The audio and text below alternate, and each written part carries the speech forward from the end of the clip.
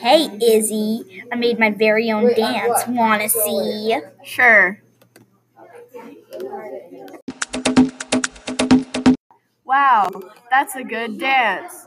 I think I've seen it somewhere before, though. Yeah, I saw it on a TV show and I liked it.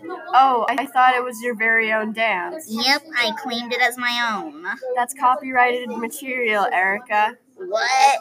If you copy a dance and claim it as your own, or a dance on a big-time TV show without giving credit to the creator, that could cause problems.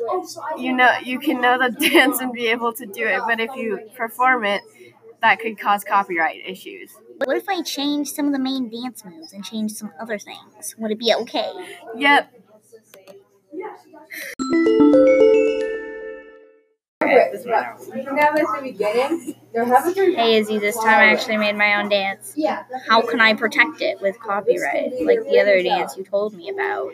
Great job, Erica. Once you record the dance on a fixed object like a video camera or a phone, it is protected by copyright and you own the dance. What if it has moves from other dances? Is that okay?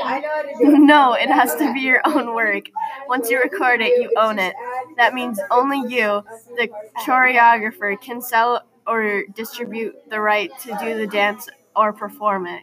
You don't need to get it registered for copyright. You already own it.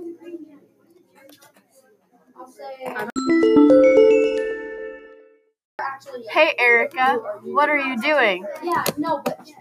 Hey Izzy, I was just making a dance to this cool music. Can that cause issues with copyright, or is it okay?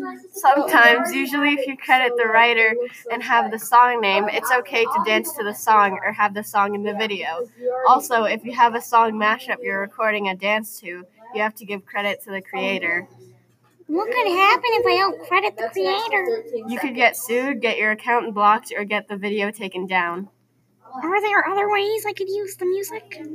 Usually it's just best to give credit, but if you use a short 3-second cut of it, it's okay too.